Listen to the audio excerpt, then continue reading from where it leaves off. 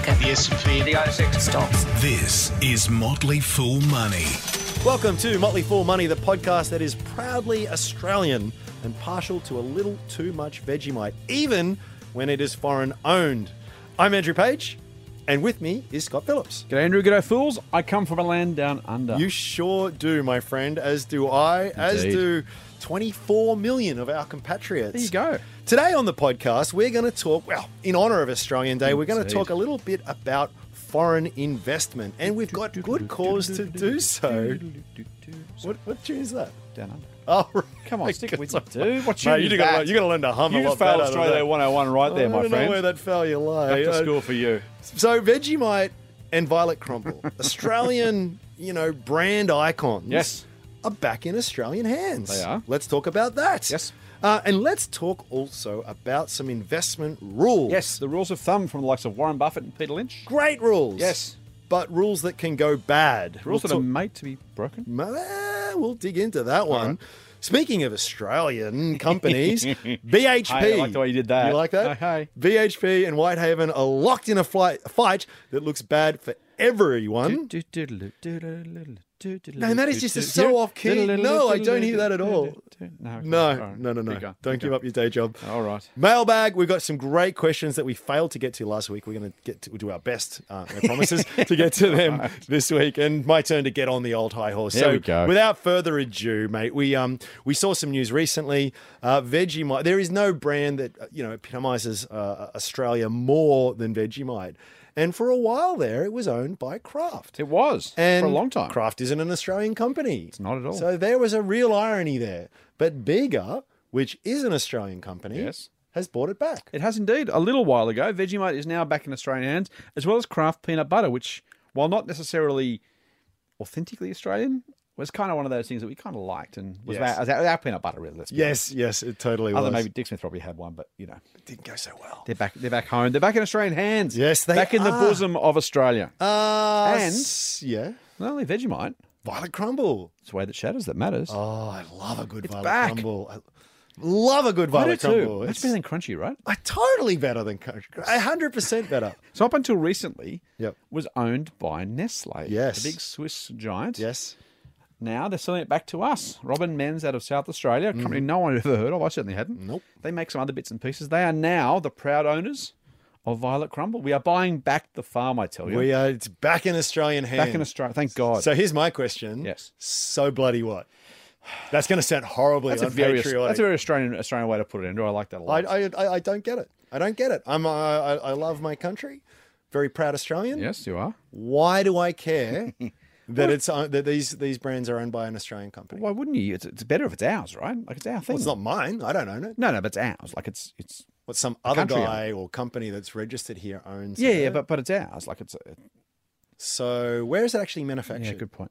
Well, it's going to be manufactured in I think South Australia in future. So wasn't it? What I thought for a lot of it was manufactured here anyway, wasn't it? I know. Yeah, it always was. Yeah. So they were paying Australians wages. Yeah, no, but it's ours now. It's ours. Don't you, Jay? Oh, okay, this has gone on way too long. So what? You told me this shit can't keep going. I just This is a very long can, podcast. It can, but You know me way too well. It All right. shouldn't. So here's the thing, and you raise a good point. It's I think I probably ranted on this at least once before, but Yeah. it was probably a long time ago. And frankly, I like to rant a lot, as our listeners know. And I won't rant because it's not my high horse.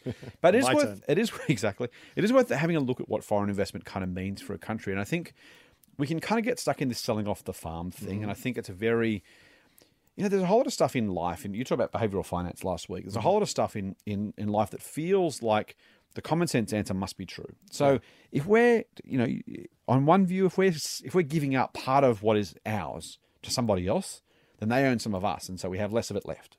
And that kind of feels just instinctively like a bad thing somehow. That Us and them. if Bluey owns the farm, or if a Vietnamese or Chinese or Kiwi or Pom owns the farm, then somehow we have less of us left or something.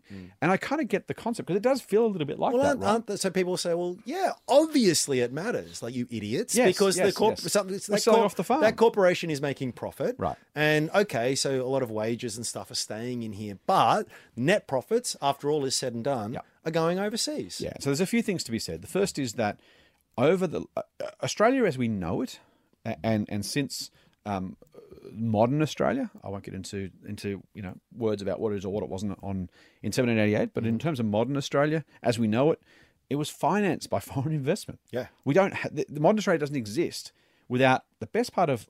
Well, we're all living in shacks. It's 200 years of foreign investment. We are still net importing capital into the country. In other words, the things that have created economic success, growth, wealth in this country. Wealth for us. For most Australians. Right. And so that comes from investments in the country by others who had the money. Yes. For us who had the desire, will, opportunity, but not the cash to actually exploit that growth. And so part of what's allowed us to become a modern, developed economy, for all those things that are still negative and positive about that. There are drawbacks, obviously. Yeah, of course. But we've got here specifically by taking money from overseas, putting it to good use here, employing Australians, making things, exporting things. The money that was generated, the wealth that was generated by that capital investment gets redeployed in the country, and that's how it works. We have a business, a country that has grown because businesses have invested. Yeah.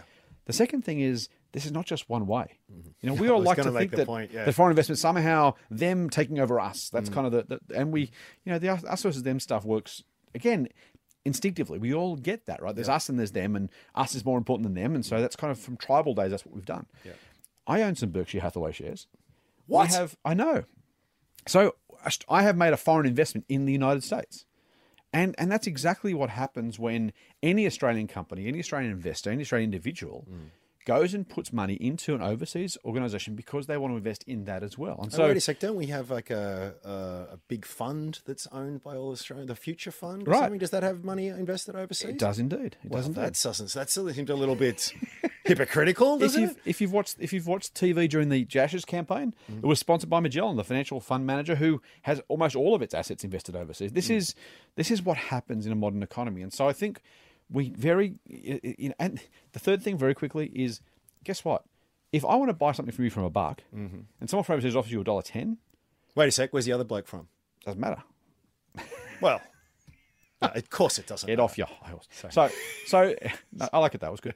But here's the thing, right? So if he pays you more than I want to, then our net wealth as a country actually increases. Yeah. So if we're selling assets overseas for a higher price than Aussies want to pay for them, it actually generates wealth. We're taking wealth from overseas. Yeah.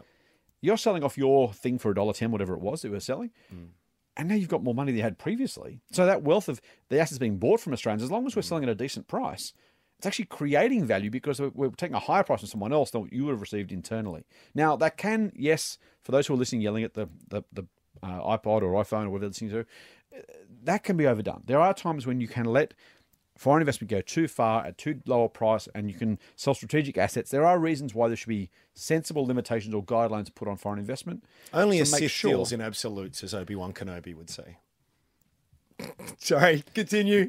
I had to nerd out there for a sec. Go. The Sith may not moving right along. Invest in Australia. So, yes, the Sith happens to apparently deal in absolutes, which is fine. What Andrew's trying to say is that there is nuance which is important. Instant regret, hashtag. Yes. And so that's the point. Yeah. Foreign investment is good. We buy some of their stuff. We sell them some of our stuff. Foreign trade is good. The whole idea of the whole, xenophobic kind of weird, they're bad, we're good stuff. I get why people feel like that. It's a natural inclination. We all have it as part of our evolutionary makeup. But when you get past that and realize that we are much, much wealthier because of foreign investment and foreign trade, as are the other countries we deal with, there is a net benefit to everybody from foreign investment and foreign trade. And we should always, always remember that. Here's a question for you. It's a little bit off topic, but I have to ask it. Is it about property again? No.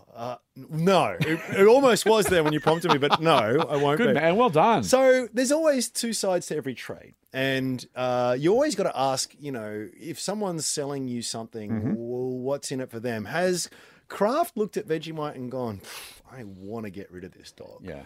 Or, what if this is the golden goose or the black stinky pasty goose, why have they sold it back? That's a good question, and I think I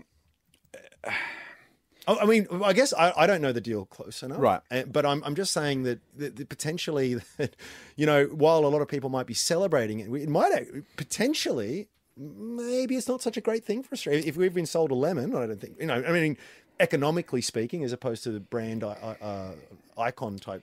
Yeah. Look, I think I mean, that's a really, really big question, and so it comes down to what did role spring does it that on have? you. What role does Vegemite have in Kraft's portfolio, for example? And in fact, to confuse it slightly, the international businesses of Kraft are now owned by a company called Mondelez, Right. And so they simply chose not to. They didn't want to be in packaged food in the Australian market. Okay. So Bega said, "Well, we'll take it. Thanks very much." Right. And this is again a story where there's win-win on both sides, right? So Bega needed more scale. Mondelez, the business they had wasn't big enough for them. So they get to win by freeing themselves of a distraction. And Bega actually take a large piece of business for them and actually bulk their business up and help them compete better against some of those international rivals, by the way. So it literally was, there are cases, as much as we laugh about win-wins as somehow, weird consultant speak, there are circumstances where it's actually good for both parties because both get what they want in a way that actually makes sense. I think with both. trade in general, that has been true since we were swapping flint stone heads for animal skins, right? Like there's always been a win-win in to differing degrees, but since trade was invented. Yeah. I think the best way to finish this up, mate, is to ask, do you speak my language? I'm just going to smile and give you a Vegemite sandwich. There we go. There we go. That's what you guys pay us for, is this humour and wit and... Do you get paid? No. Oh, okay. Hypothetically. Oh, okay. People who thought we... Okay. Well, no. Just checking. Get more Motley Fool money advice at fool.com.au/Triple M. So, mate, let's talk a bit about some investment myths. Was that or sing the song again? I wasn't going to do that. No, please don't. And we thought this was good because we like to sort of have a little fun with some real nonsense kind of sayings out there in the financial world, and there is no shortage of them. But there's a lot of really, really good ones as well, and we are as guilty as anyone as parroting these things because they make a great deal of sense. Yes and no. I don't know there is guilt necessarily. Well, as with everything, as with international trade and investment and the rest of it, there is subtlety, there is context. The world is not a very simple place where everything falls neatly in boxes. You're not a person I associate with subtlety and context. That's all I hide. I hide it well, mate. And I thought it came up because we often hear people quoting these very well-intentioned sayings. Yeah. But then taking the exact wrong lesson from it. So I'm going to run through a couple of them. And I'll give you the wit and wisdom and value of my wisdom. Anyway, or you can just answer, okay, and then I'll give the real answer. So the first one, which I like, and this comes from Peter Lynch, is buy what you know. Makes sense, right? Well, he's basically saying if you go into I think his original example was if you go into a Starbucks and there's a huge line there and everyone's really happy, that business is obviously doing something right, so you should buy it. Yeah, and so this is what we're going to talk through as we talk about these is where they are right and wrong. Right. Now, and this is the problem with all of these things. We have a human desire, need, whatever you want to call it, to condense things down to the most simple form and then parrot them as if there is no nuance or context. And then people say, that's obviously wrong with no nuance and context. So you end up with this really weird kind of, ridiculous argument where two people are trying to argue the extremes of both, as you've already mentioned, the Sith thing. The Sith. What did Obi-Wan say? That's the opposite of the Jedi for those playing. What did Obi-Wan say about the whole... Oh, that only a Sith deals in absolutes. Yeah, so let's assume that made sense to most people and Andrew wasn't spending too much time with sci-fi. And the reality is... No such thing as too much Peter time. Lynch saying buy what you know is absolutely right and absolutely wrong. And to hold those to their extremes is stupid in the extreme. Yep. So what Lynch was saying was, and this is still very much the case, and I'll give you a concrete example in a minute, is... as you go through your life, you will come across things that frankly give the retail investor an opportunity normally over and above the professional investor who doesn't necessarily move in the same circles. If you're down at the local Westfield and you happen to see what people are buying, if you happen to see what ads are on the side of buses, what products people are using, what your partner or kids or parents bring home, going through life exposes you to a whole lot of different products. And if you have a mind to keep yourself aware of that, you're kind of looking at the brand of shirt that the bloke's wearing, or the phone he's carrying, or the music he's listening to, or the sneakers he's buying, or et cetera, right? You get the idea. And so Lynch says, if you sort of start to see those things a couple of times, it's a starting point for research. You see those people walking out of the shop, as you say, Andrew, and you say, a lot of people are going into that shop at the moment. I wonder if that's publicly listed. Oh, it is. Okay, let me go and have a look at that. There's every chance it's small, it's new, or its growth is new, it's doing something different, and it's going to come across your radar far, far earlier than the professional investors, and then as Lynch would say, before the price has been bid up because the news isn't yet baked into the price. And so that's the buy what you know piece. It's not buy everything you know because you know it. It's look for those opportunities where you see something in your life that give you an edge, give you an opportunity to go and do more research and find a great idea. Howard Marks would talk about second level thinking here. So first level Howard thinking. Marks being? A really cool investor over in the US. He has a wonderful book called The Most Important Thing. Yes, which we is list about 84 most important things. which is the kind of the gag there, Yep, but yep. it is a must read in my view. One of the best investment books Very out there. good. And I actually I kept underlining stuff on it. It's hard to actually read that book because he made so much sense so frequently. Yeah. That I kind of kept stopping and going, yeah, it's that's the kind of right, book you that's can right. read again and again and always take something from it. So the most important thing. The most important thing. You've completely made me lose my train of Do you like thought. the way I did that? I It don't. wasn't intentional. I don't. So look, let me pick it up again until you think of what it was. So look, Lynch is saying, he's not saying buy everything you know. The reverse also isn't true. But people say, well, then you can't buy everything you know, therefore don't buy anything you know. The truth is in the middle, which is Lynch is saying this is a great point to start doing some research and finding those uncovered, I should say, companies that the big end of town doesn't yet know about. So we're going from first order to second order thinking, going beyond the peripheral. Nice. And I will give you a single example, and quickly. This is an example from my own personal life, and thankfully for our members, one that made some money for us is corporate travel management. Yeah. I used that. I was working at a vitamin company at the time, rhymes with Blackmore's. And when I was there, we used their booking system. Yeah. And so I was like, this is cool. Yeah. And so when I changed jobs and joined the Motley Fool, I started looking around. I was like, oh, I don't remember that company. Yeah, they were really good. Yeah. I'll do a bit more research into that. Now that's 10 bags since we bought it, give or take. So that's been a really good, strong result. And it was not one that most people were buying. It wasn't across most people's radar. It was reasonably small. But I knew the product. I knew it worked well. I knew people liked doing it. I got the advantages Great of it starting instinctively. point. Yep. And it was great. And that's exactly. I'll give the counterfactual. Remember when Krispy Kreme came to Australia? I do. And there were just lines around the corner. I mean, anyone observing that would think, my God, this company is just on fire. Yeah. And whoever sort of owns the Australian rights, that I don't think has done that well. You can only really get them in 7-Eleven these days and a few airport sort of outlets. And what the was rest supposed of to be it. the biggest thing ever. It's a great starting point, Right. but don't end there. I think we've made the point. Good Second myth, which is probably the one that is most bastardized, which is Warren Buffett's. He has these rules of investing. Rule number one? Rule number one is don't lose money. What's rule number two? Rule number two is don't forget rule number one. And I see what he did there. he's very clever. Hey. Very clever. He's not the second, third richest man in the universe for nothing. And it makes sense. But people will say this all the they'll say, well, okay, great. And they'll do a bit of research. They'll find a company that they really like. Right. They buy it. Lo and behold, next week it's down 5%. They go, bugger it. Buffett said don't lose money. And I just lost money. Therefore, I'm wrong. I'm wrong. I failed the test. I forgot about rule one and rule two. Unbelievable. I'm giving up. I'm out. It is craziness. And Buffett has lost plenty of money in his life. He has made some terrible stinker investments. He's lost more money than you and I will ever make. Dude. By many, many orders of magnitude. But he violates his own rule then. Well, no. So what...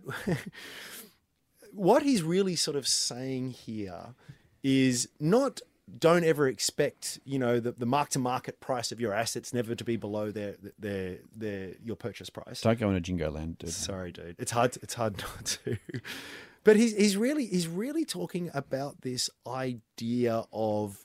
Well, actually, can you take it over for me because sure. I'm gonna use a whole bunch of jargon. I find it very hard to believe. Help me out. So here's the thing.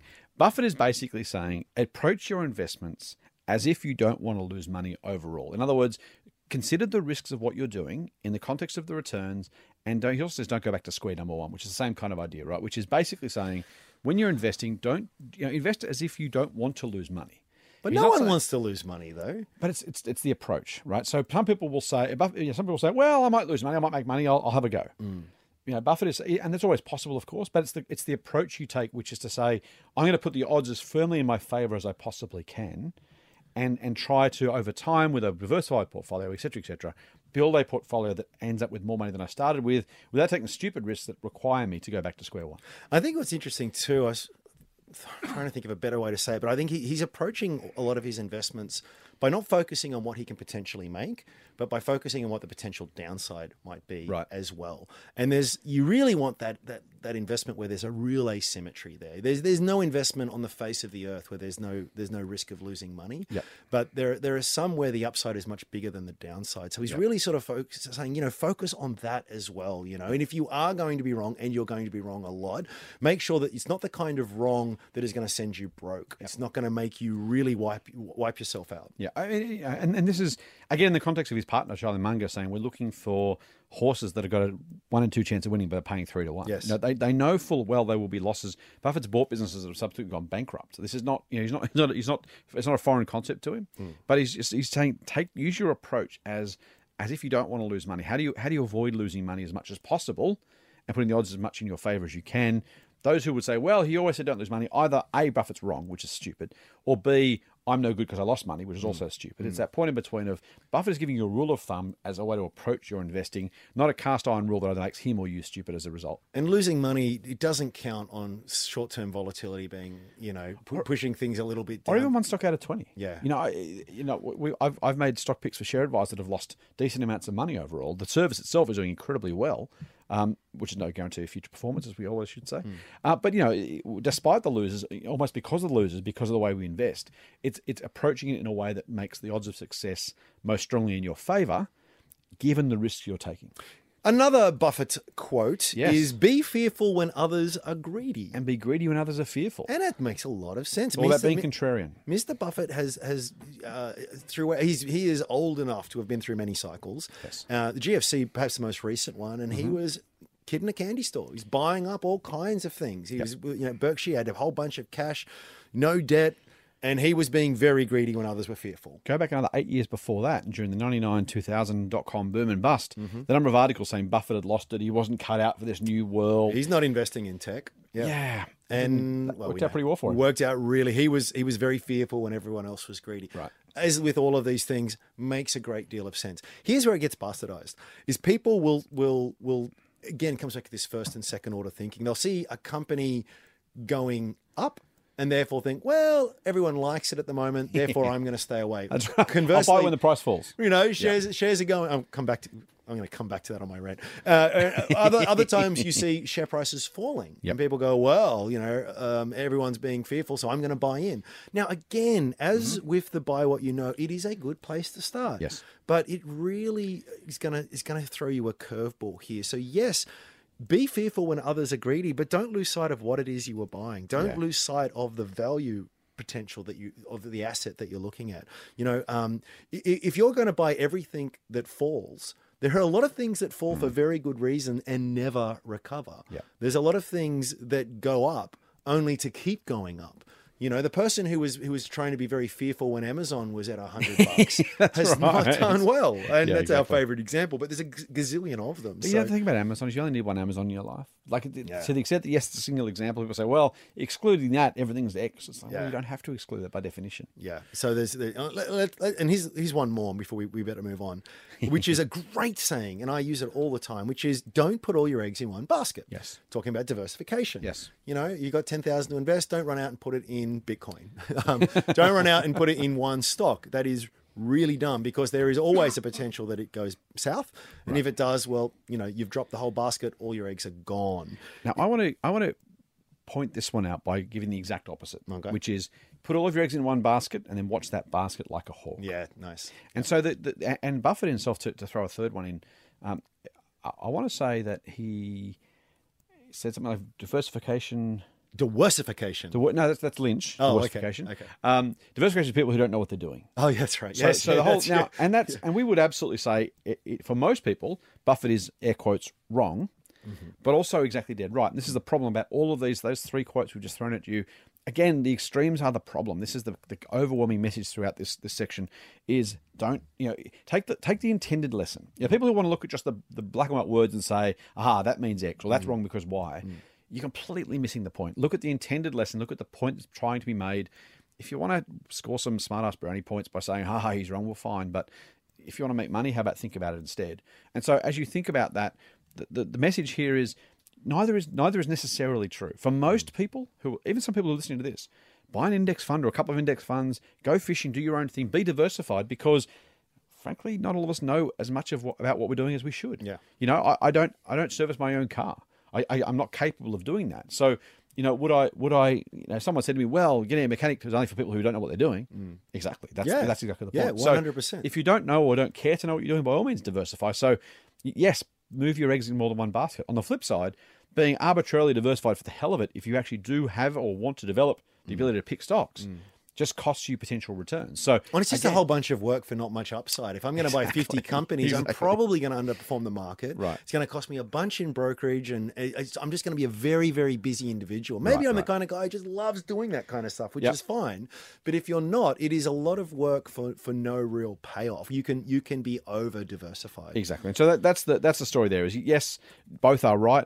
Be diversified, but also don't be over diversified. Don't diversify for the hell of it if you're capable of doing more than that. You know, choose wisely, understand why both those points are being made, and then set your position accordingly, being thoughtful about what the intent is, not just what the black and white words on a page might say.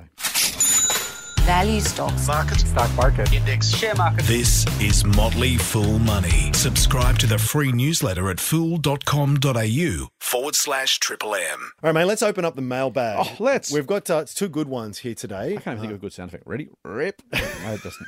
I've got some paper to tear. I've got paper to tear. This is terrible. You could be a Foley artist with those kind of sound effects. That is just awesome. Don't still have Foley artists these days? Oh, says you with your bloody clip-clop horse. Don't give me Foley artists. But I do it well. Let's admit it. So Victor Gung's written in, and we really appreciate it. And he says, "Been listening to the podcast. Would love to hear your thoughts on portfolio rebalancing." Yes. Excellent question. He says, for example, I've got some lithium stocks that are over 20% of my portfolio. How do I plan to hold? However, I do plan to hold them longer. Any suggestions? Yep. Well, there's a lot of things to say here, and we'll go through it as quickly as we can without skipping the important bits. And that is that yes, you do need to think about rebalancing, but you don't want to overthink it. You will find that just through the varying performance of your individual shares. Let's say I buy, to make the maths easy, I take $10,000, I buy $1,000 in 10 separate companies. I'm nice and diversified. I've got, 10% in each one. At the end of the first year, some will go up, some will go down. I might find that one company is now worth 20% of my portfolio. One is going to 1, and it's going to, that is not the portfolio that I would build today if I was starting from scratch. So there is definitely a case to be made for having a look and selling down some of the high weighting ones, purely from a risk exposure perspective, and maybe bulking up some of the smaller ones if you still believe in the case.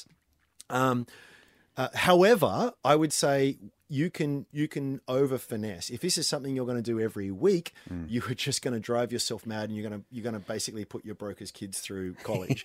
It is ridiculous. You're never going to get it perfect, so don't overthink it. Yep. What would you say? I would echo some of what you said. I'm gonna just take a different approach for a second, which is thinking about how much risk you're taking and how much return you're likely to earn based on the portfolio size you have, and the makeup of those companies within it. So I don't know that I would suggest anybody have more than 20% of their portfolio in a particular sector. In this case, this is a subsector. Lithium as a share of resources, a share of the total market. I don't know what that is, but it's probably something like 2 or 3. But no, it's not even that. It's probably 0.5% of the market, probably even less than that. Less, maybe. And so, I think it's a very big weight. Victor, you're making an enormous bet here on a particular set of outcomes with a particular and singular set of assumptions. And if those assumptions come true, you'll do very, very well. If those assumptions go badly, you'll do very, very poorly. It was only this morning that I saw on Twitter, from our own Twitter account, actually, so I should probably not reference myself that way. It wasn't me, but I saw the Motley Fool said on Twitter, it sounds a bit like... This guy in the mirror said to me this morning... He's a very smart bloke, that bloke in the mirror. Anyway, he's very good looking too. Do you know what? Massive tangent. Prince William has finally joined the club. Of what? He shaved his head. He did. I now have the official Prince William haircut. Hey, there you go. Speaking of the bloke in the mirror. Anyway, that's a massive tangent. that was last week, by the way. So back on topic, please. It's all about me. So look, I would be really, really worried about anybody who was taking a high risk portfolio approach when it comes to a particular set of outcomes with a particular set of companies. I do think we can't give personal advice, of course, but I would say anyone with 20% of their stocks in lithium, or their portfolio, in lithium stocks, is taking way more risk than I would be comfortable with personally, and I would suggest our members take. If it comes off well, you feel like a genius, and you'll say, "Ha, Scott, I told you so." If it goes badly, though, they could halve or worse. What I was about to say, on Twitter was that the balance of supply and demand is supposed to come in check by next year, I think, or the year after. Yeah. If and when that happens, like we saw with iron ore, the iron ore price was $140 a tonne, then 40 soon after. The price of a whole lot of iron ore miners absolutely cratered as a result. I can't help but adding on to that, and not having you got Victor here, he's probably done very well because the stocks have gone up a lot. Yeah, that's probably why it's 20%. Exactly. And so excellent. But the thesis tends to be, and this is not necessarily the case for Victor, but for a lot of people I hear is that, we're going to have a lot of electric cars, we're going to have a lot of these batteries, everyone's going to need lithium. And I think that's actually true. But the trouble is that there's a lot of lithium around. A lot of it's still in the ground, but laws of supply and demand will mean that is going, it is very unlikely in 5 years' time that the majority of these lithium companies are going to be doing well. Yeah, because what we know is with the iron ore price, when the iron ore price skyrocketed, a whole lot of supply came on stream to meet that price, which by definition pushes the price down. That's kind of how economics are supposed to work. And so economies work on that basis too. Airlines is my favourite go-to example here. If I told you that in 1975 there'd be a 40x growth in air travel, you'd buy every airline stock you could find. You've done incredibly badly, not because the trend was wrong, but because it wasn't commercially possible to make a lot of money doing it. So, Victor, yes, you probably, to Henry's point, you probably made a lot of money, and congratulations. I would suggest for anybody listening, having more than 3-5% in those sort of speculative areas in general, I think is a dangerous place to be for your portfolio.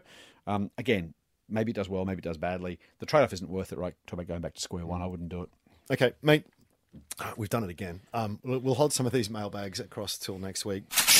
Real money advice from real people. Not just a couple of dicks with a Porsche. Get more at fool.com.au/triple M. I'm going to indulge myself here. And it's time to talk high horse. Oh, dear. And our producer Liam's away, so we don't get the sound effects, so it's not nearly as fun without the sound effects. But I want to talk a bit about... There we go. What if that comes through? I'm not sure. That's my hand on the desk. There's the Foley artist at play. You hear this term all the time, buying on the dips. Yeah. Something going up very well, fantastic. Nothing goes up in a straight line, so it's in a sort of sawtooth in its general upward direction. Yeah. And people will say, well, look, you've missed out on some of the gains, but, you'll get a chance to buy on the dips, i.e. when the price pulls back a little bit. Why wouldn't I? If the price has gone 50 or 100, if I can buy at 95 when the price falls, why wouldn't I? Well, you would. Mad to pay full price. Well, mate, if you knew for sure that that's where it was going to dip down to and reverse and then go up higher from there. Well, no, I don't. But when it eventually dips, I might as well buy it then, because then at least I know I'm getting a better price than it was. There's two things. First, by the time it dips, it might only come back to a point that's still higher than it is now. And that's often going to be true. Right. Second, even when it is dipping, you don't know. It's easy to look back in hindsight and go, oh, look, that was a dip. A dip is something by definition that is only perceivable in hindsight. Right, because it needs to go back up for it to be a dip. At this point in time, if something's gone up from 50 to $100 and now it's pulled back to 90, I don't know if that's a dip. It might go to 80. It might go to 70. It might go back to 0. Or it could bounce from here. I don't know. It's a dip. So it's one of these pointless things. And all that matters really is, am I paying a sensible price for this asset? Which we say again and again and again and again. Whether it's, if you had bought, Woolies a squillion years ago and you'd paid $8 for it, and some other bloke had paid $9.50 for it, guess what? You've both done really well. Has the bloke who bought it at the lower price done better? Yes, of course he has. Could have he perhaps, the guy at $9 been a bit clever and maybe got a bit lucky and maybe bought at a price that, after he bought it, maybe it came down 10, 15% and he had an opportunity to buy then. Well, thanks, Captain Hindsight. That's wonderful. But it doesn't matter, and it doesn't preclude good returns. And the bloke who didn't buy at $9.50 because he was waiting for $9, it never came, and he missed out on the price tripling up after that. Stupid. Right. Mate, we wrap it up. Happy Australia Day to everyone listening, and to yourself, of course, Scott. Thank you, mate. Don't forget, you can subscribe to Triple M's Motley Fool Money podcast through your favourite Android podcast app or even iTunes. And you should. And you can also get a little bit of extra dose of foolishness. Fool.com.au/Triple